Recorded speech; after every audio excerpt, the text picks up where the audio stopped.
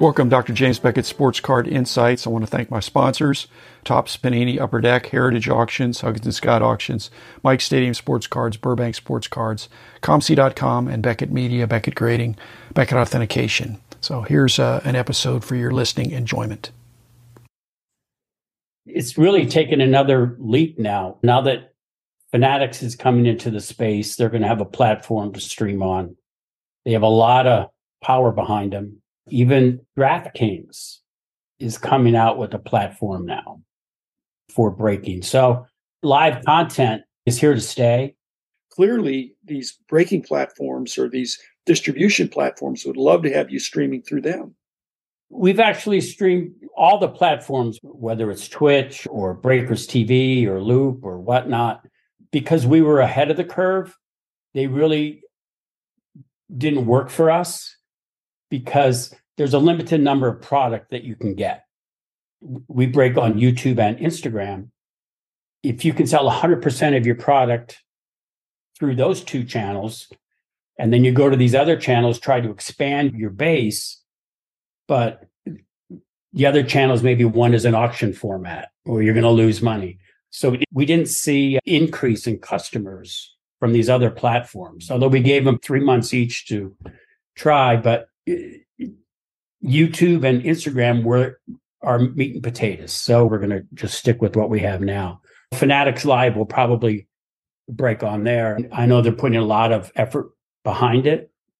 So I think it'll be a good platform. Yeah, and I think to my point earlier is we skew towards a more traditional collector. So I think why those other platforms didn't work is those platforms are a lot more younger, maybe more high risk, high reward type breaks, where we are the traditional breaks. So I think that also played a factor.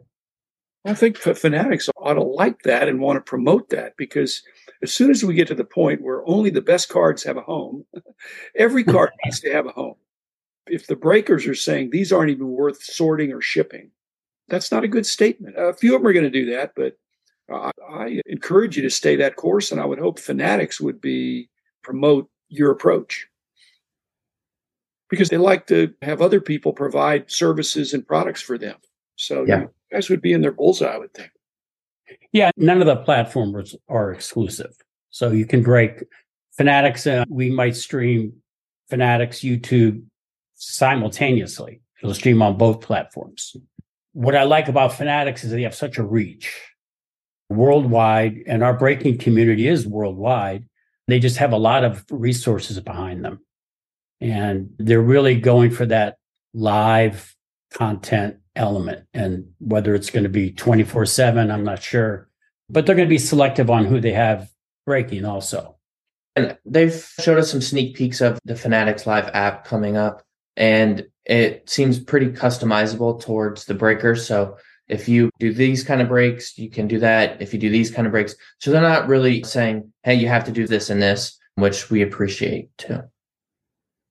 When you get word of mouth referrals for Jaspys, what are they saying? Why is somebody, Nick, telling their friend, you need to try these guys? What are they saying? Because it's a jungle out there.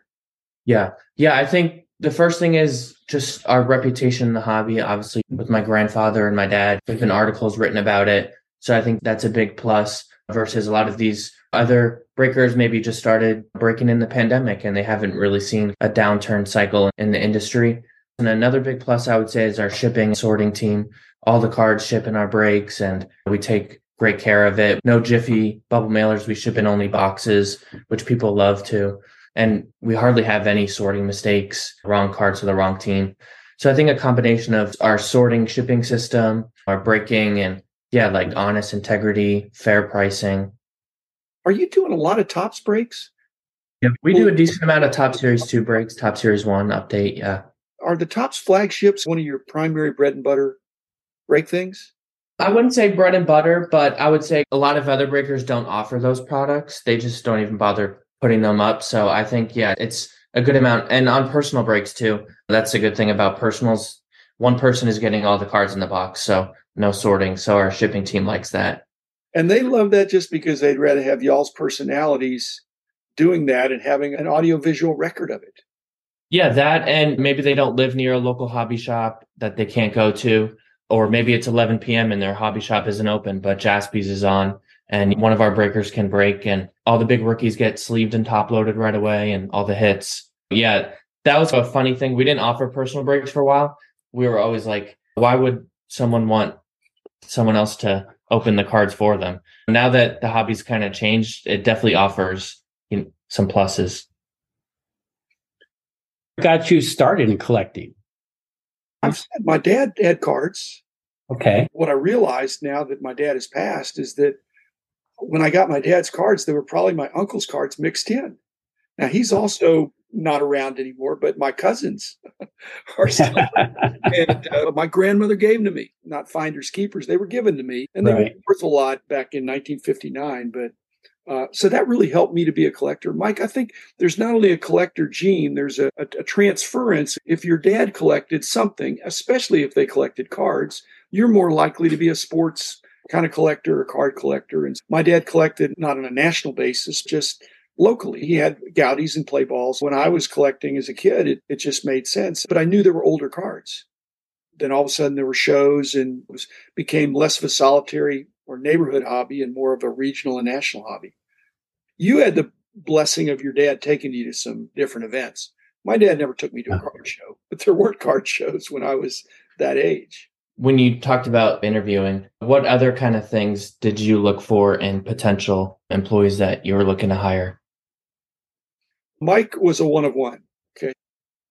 I think we did some of the football drafts. You just want to get the best athlete available.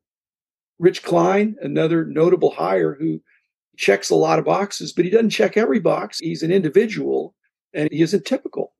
And so I think if I look back and think of some of the success our company had, is we didn't have a cookie cutter mold. We were trying to get a certain one type of person. We were trying to assemble a really good team, and then we'd figure out the positions to put them in after we got them there. And that seemed to work, Nick, I think. And like I said, your dad was an excellent example of that because we didn't really have a job title or a job situation when he walked in. But after he was there, he was the kind of guy that could demonstrate his worth. And Rich, same thing. Everybody else we hired. We probably did make a couple of mistakes, and Mike probably knows who I would be talking about, but because nobody's perfect. But we had a great team. It was a lot of fun. Yeah, it was an excellent team there. In fact, you should be proud. A large portion of that team, they're designing cards, producing cards, pricing cards still. A lot of them are within the card business still, especially with the manufacturing and production. Nick, they weren't looking for a job when they knocked on our door. They really wanted to work in this industry, and they had a passion for the industry. There was some encouragement with having a team where everybody else has that same passion.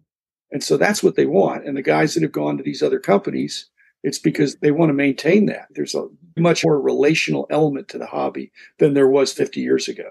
We created a team, and some of them have gone and done other things, but they took their passion with them. And they took some expertise and brought other guys along with them in some cases. Are you still collecting autograph cards? Some of the ones on the wall are autographed. I think I was ahead of the game for autographed rookie cards, but it's catching up. The players have figured it out that they're going to charge more to get their rookie card autograph. But I did some through the mail stuff long time ago and bought some collections.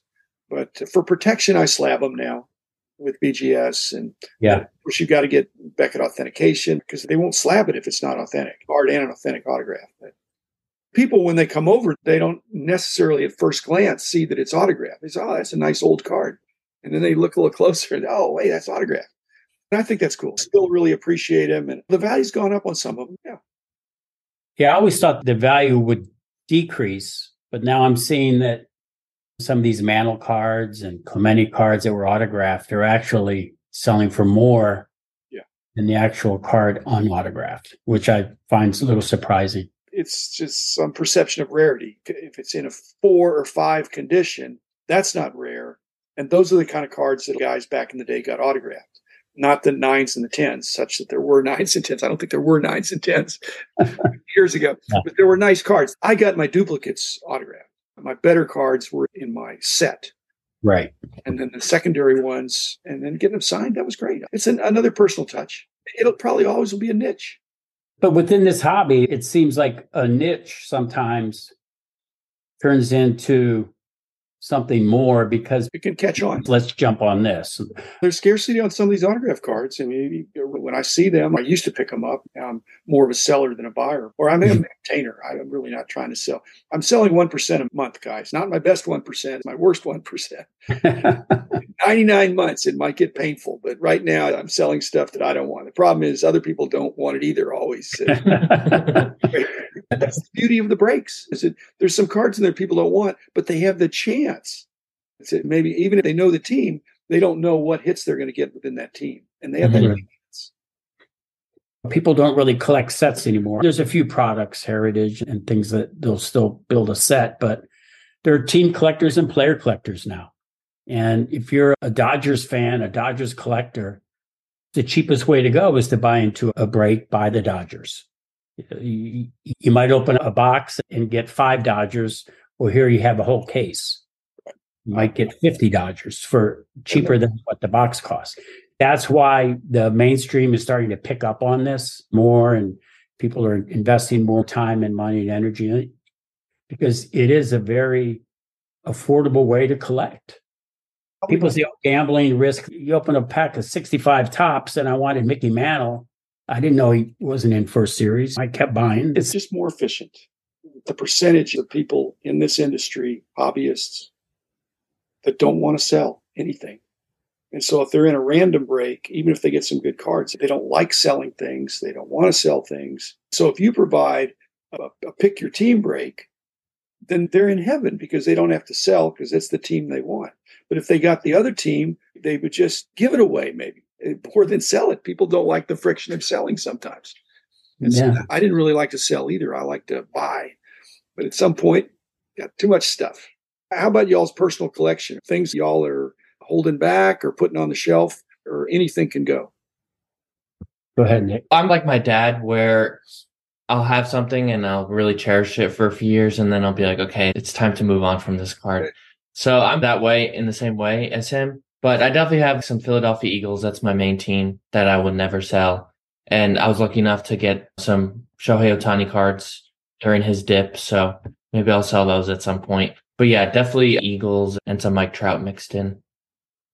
Good taste. I don't really collect cards anymore. Years ago, I just couldn't justify paying the price of cards because I had pretty much all the sets at one point in time. But I got them relatively cheap. When you buy in the 60s and 70s, you can get cards cheap. And once the 80s and 90s rolled around, I stopped collecting cards, but I still have a lot of things, advertising and promotional items, stuff like that, autographs that I probably would never sell. The one that my kids, Alex and Nick, both want. My dad wrote to Ty Cobb once for an autograph 8x10 photo. And Ty Cobb wrote him back saying he was tired of you kids. My father's a grown man. He's tired of you kids. I'm running out of photos. And it's a great letter. The content is amazing. And it's titled Dear Jaspersen. That's something that I would never sell. Leaning towards Nick, because Nick is the collector, where my older son doesn't really collect, never did collect. So who do I give the letter to? Anybody that has more than one kid understands your and my daughter. Thanks for giving us a little peek into the world of Jaspys and the Jaspersens.